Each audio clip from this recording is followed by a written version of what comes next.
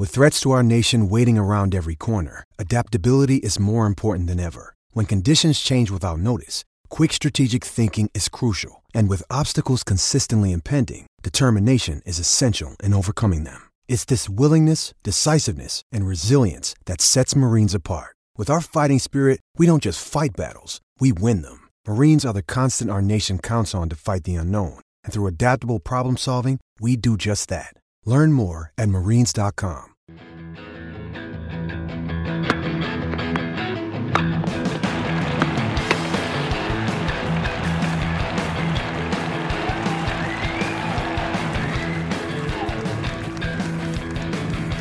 You're listening to the Tennis.com podcast, and here are your hosts, Nina Pantic and Irina Falcone.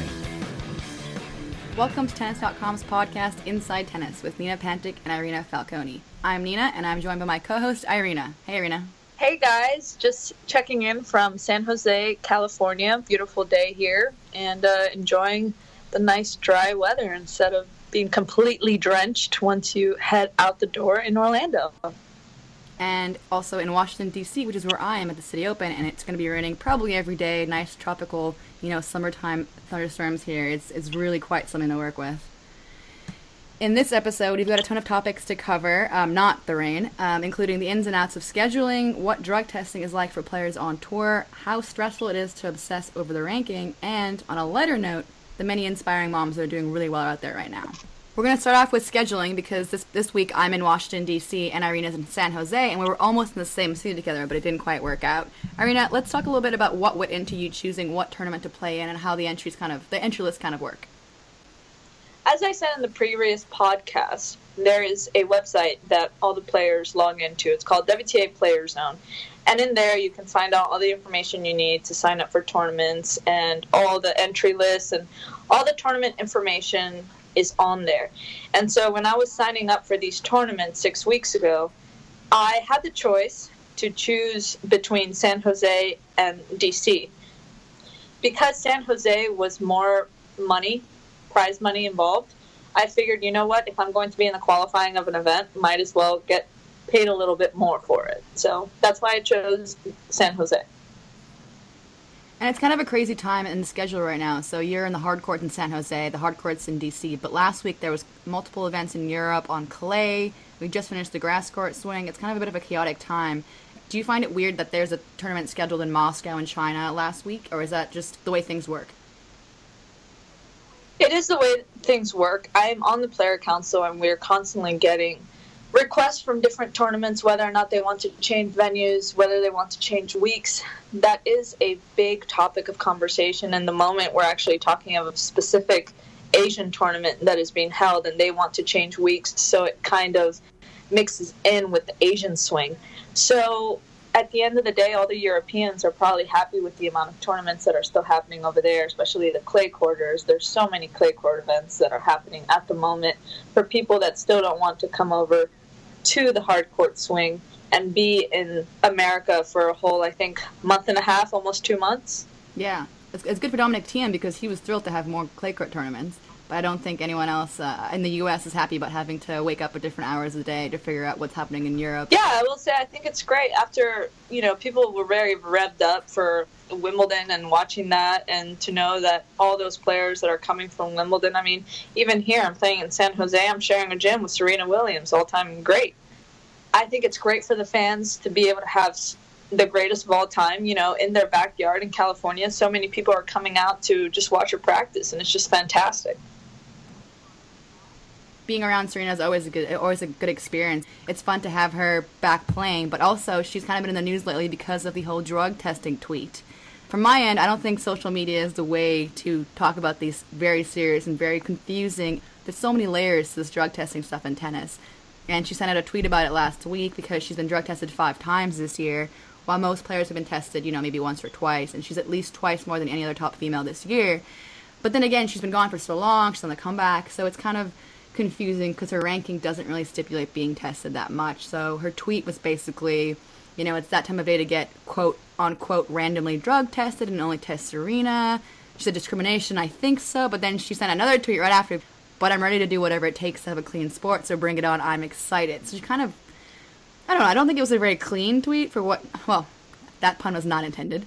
I don't think it was a very organized tweet. I don't think Twitter is the place for this, but it opened up an interesting discussion about drug testing.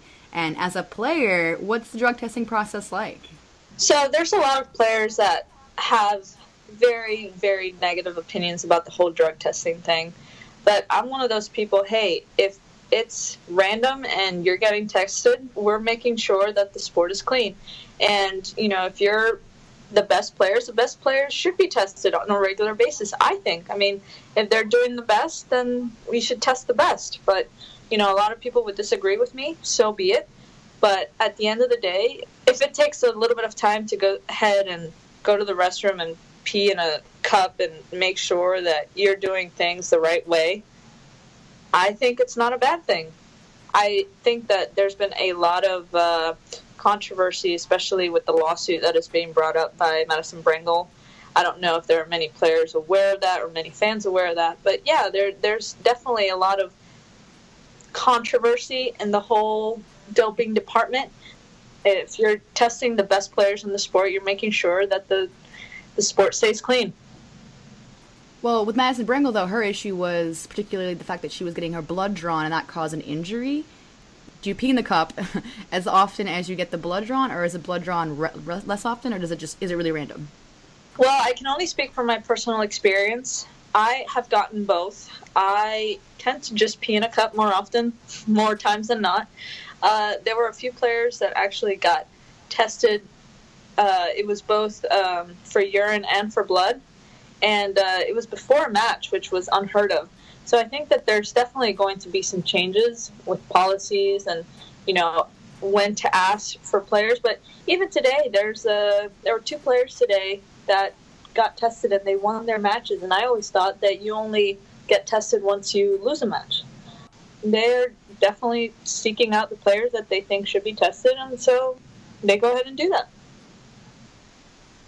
Yeah, the statement I read was that it's targeted testing because random testing or weighted random testing does not assure that all the appropriate athletes are tested enough. So they've been trying to adjust. This is in the past maybe 8-9 years though. They've been trying to adjust and actually target players. So I mean, I think it makes sense. Like I think if you're doing better and you're winning a tournament and you're, you know, reaching the Wimbledon final after being gone for a year and a half, like maybe it does make sense to be tested more. I don't think it's discrimination exactly. I think it's just targeted. They're calling it targeted testing. The peeing in the cup is at least relatable on my end because in college I got tested once and I had to pee in a cup and it was exhausting. But I cannot imagine doing it all the time or getting my blood drawn all the time. Like I feel like that's part of the sport. It's just the way it is, but that's tough. There are some players that definitely have it easier than others. For example, I can go straight from a match, and once I see the officer, you just know. You just know they have the little clipboard, they have a little hat on, and they're like, oh, Miss Falcone, and I'm ready to go. Almost 100% of the time, I will say, okay, you direct the way, I'm ready. And then I'll be out of there within 5 minutes. But I have heard several girls tell me that they have actually taken hours and hours to actually go to the bathroom, which is, it just sucks for both parties. I remember I was speaking to one of the officers. I was like, you know, I'm making your job easy for you because I'm just going to go straight in. Some of them, they actually have to make sure, they have to supervise your shower to make sure that you're not doing anything sketchy in there. So, yeah, it's very invasive. It can be very invasive. But like you said, it's keeping the sport clean. Yeah, it sounds extremely invasive. But I think it must be hard for the younger players who just get on tour and all of a sudden someone's following them in the shower and watching them go to the bathroom. I feel like that'd be kind of a shock to the system. I mean, I was like 18, 19 and it was shocking. But at least you had friends and teammates and, in your case, peers you can relate to. And it just becomes, I guess, part of the job that you sign up for. So really it's just the way it is. And, okay, so when it comes to being tested and stuff, has it changed the amount of testing depending on your ranking? So, like, when you're outside the top 100, is it kind of people pay less attention to you? Absolutely. I honestly can't even remember the last time I was tested. I think it was in Brisbane this year, and that was almost 8 months ago. So, yeah, it's been a while. And even after I won a few matches over in Europe, nothing. But at the end of the day, I mean, I have no problem with them testing me, but I've been lucky, I guess. I guess it just depends on what the player's doing and how they're doing. So, I mean, it'll be interesting to see how the thing with Serena unfolds, if any rules change, because she's certainly made other rules kind of change when it comes to, like the maternity leave thing and getting seeded and all that. So I think that she's capable of making changes in the WTA Tour and tennis in general. But it's also cool to see that she's kind of been part of a trend of moms doing really well on the tour right now. I mean, even a week ago, there was Andrea Mitu won a doubles title in Bucharest, and then Mandy Manella reached her first ever final, and it was at the age of 32, and she had a kid last year. I mean, it's not just the famous faces, it's also like a lot of other players, and you see a ton of them, right? Absolutely. I mean, funny enough, we were talking about them a few days ago. Gail Brodsky, I grew up with her, and she has 2 kids. She's a mother of 2, and she just won a title. And as you pointed out, she is now in the running in the number 1 spot for the U.S. Open Wildcard Challenge. Yeah, I grew up playing with her as well, and I actually interviewed her for a story about playing tennis while you're still pregnant, like obviously when it's safe and your doctor approves of it, and how Serena managed to play during her pregnancy up until I think even her 8th month or something. And Gail totally related to it. Crazy to watch her have a family, 2 kids. I believe she jumped to 330 or something. Obviously, it's a huge jump. It's just so great for something that I really admired that Serena said after her loss to Kerber at Wimbledon. She was like, I'm doing this for all the moms out there. But at the end of the day, it's just for all the women out there that, they thought they couldn't do it with a kid. And women are just exceeding everyone's expectations, especially after having a kid. A lot of people say, it's all downhill from there, but clearly not. Even from my perspective, I love seeing mothers achieve something, because you do kind of feel like once you start having kids that maybe your career is definitely going to be second. And in this case, it still is. Obviously, Serena and even Azarenka, I mean, their kids are the most important things to them, but they're still capable of performing at an elite level and doing their job. And it's cool to see from someone who doesn't have kids, and also I'm sure cooler to see from someone who does have kids. Agreed. I haven't spoken to very many pregnant moms. I've spoken a little bit to Tatiana Maria about it, and just a few other girls like Katerina Bondarenko. And to be honest, it's quite fun to see the girls out there. They both have little girls, and Evgenia Rodina also has one, and the 3 of them all play together. They're pretty much growing up together on the tour, and it must be fun to see. It must be fun for the moms to also know that we're going to make sure that those girls are taken care of. Katerina has to go practice, and her husband also happens to be her coach. We know that Karina, her daughter, is going to be okay sitting in the lounge because we're going to take care of her because she's one of our own as well. Oh, that's awesome. It's like a little family on tour, like a big family on tour, really. Absolutely. We've all taken her under our wing. I love that. That's fun. I've seen a lot of the kids around at tournaments, and it's really cool to see them as they get older, realizing what their parents do. And I remember interviewing Tommy Haas, and he was telling me, and he told everyone the same similar quotes. He was saying that he wanted to keep playing, even though he was hitting way into his 30s, keep playing because he wanted his daughter to understand what he does for a living and sit courtside and really get to witness him playing at a good level. And I thought that was really cute and really endearing. Absolutely. That was the same thing that Novak was saying, that his son is old enough now, he was able to actually realize what his dad did out there at Wimbledon this year. I think it's a big part of the reason why a lot of them are playing so deep into their 30s. But then, from your perspective, can you imagine playing in your 30s? Like, you're 28 right now. I'm 28 right now, and to be honest, the idea of having a child and traveling on the tour is very scary. But like I said, if you have someone that is traveling with you full time and helping you take care of that child, I think it's a little easier, especially if you have the father that is willing to do that. But even then, it would just be another fun thing to do. I don't know how to answer that, to be honest. When I do have a kid and I'm still playing, then we can talk about it. I think it's really cool that a lot of players are playing so much longer, and obviously I want to see you continue to play longer.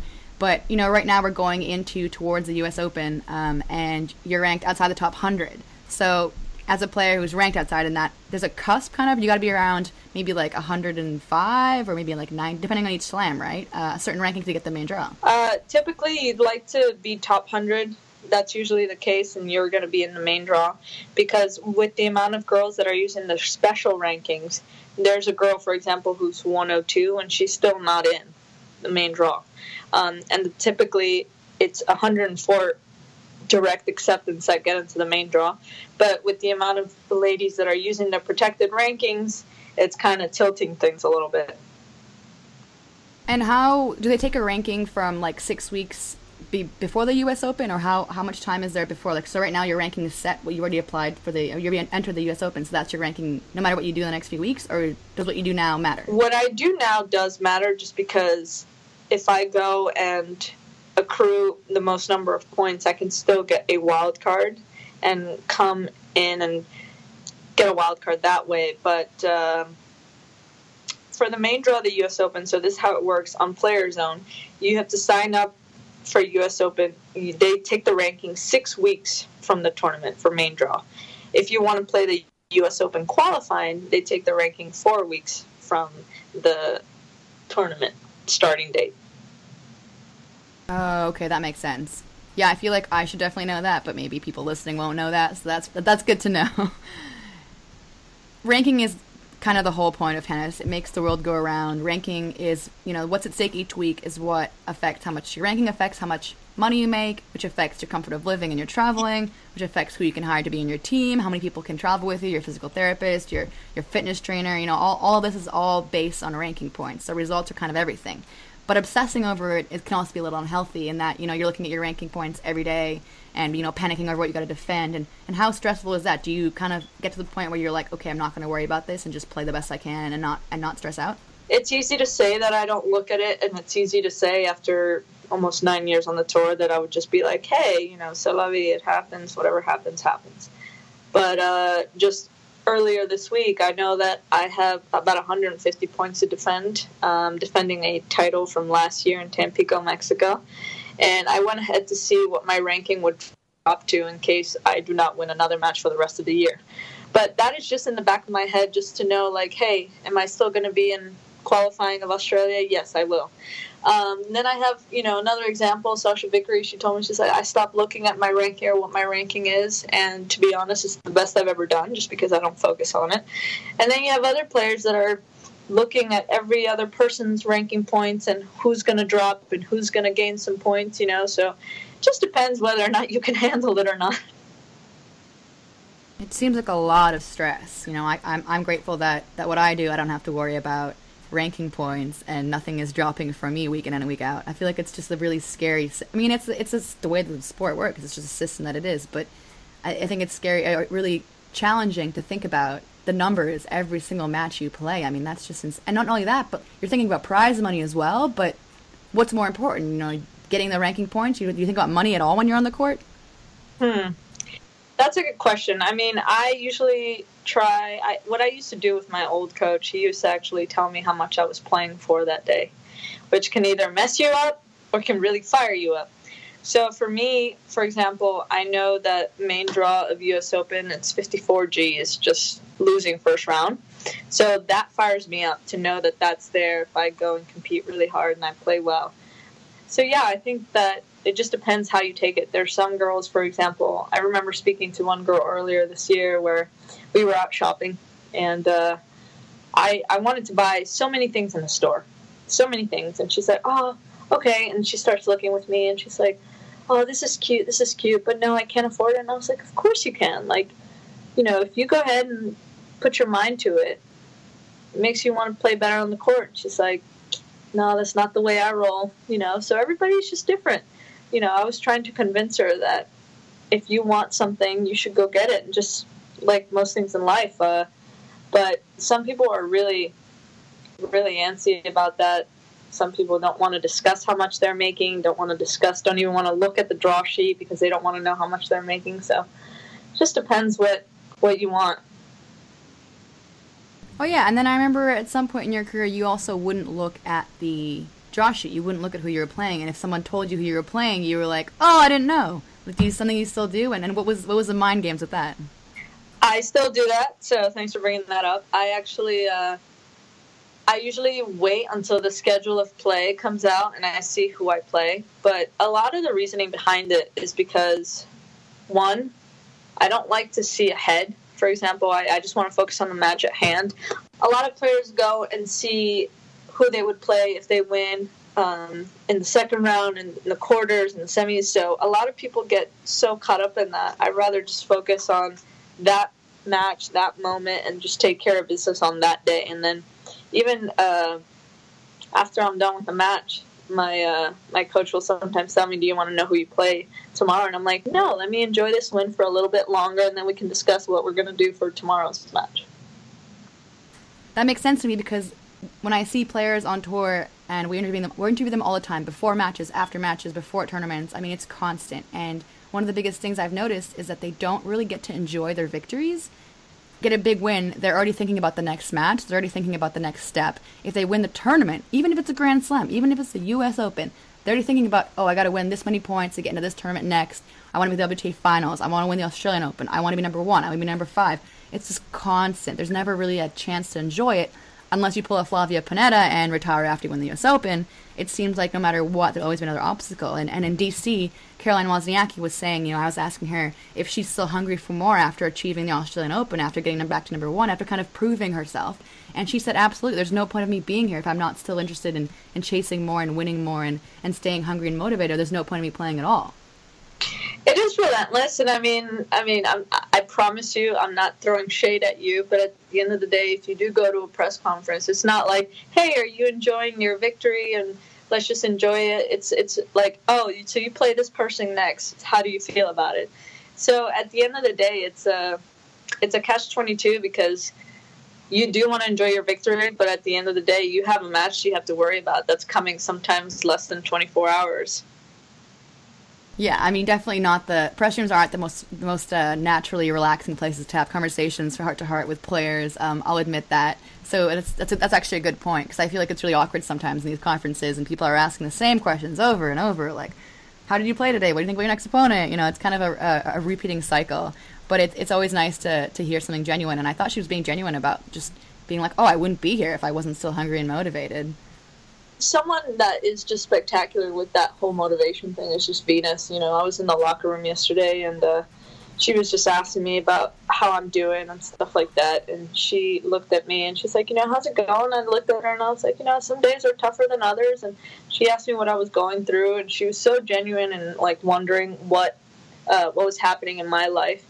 And it was so funny, because I totally wanted to ask her, like, girl, what is it that just keeps you coming back? I need to know.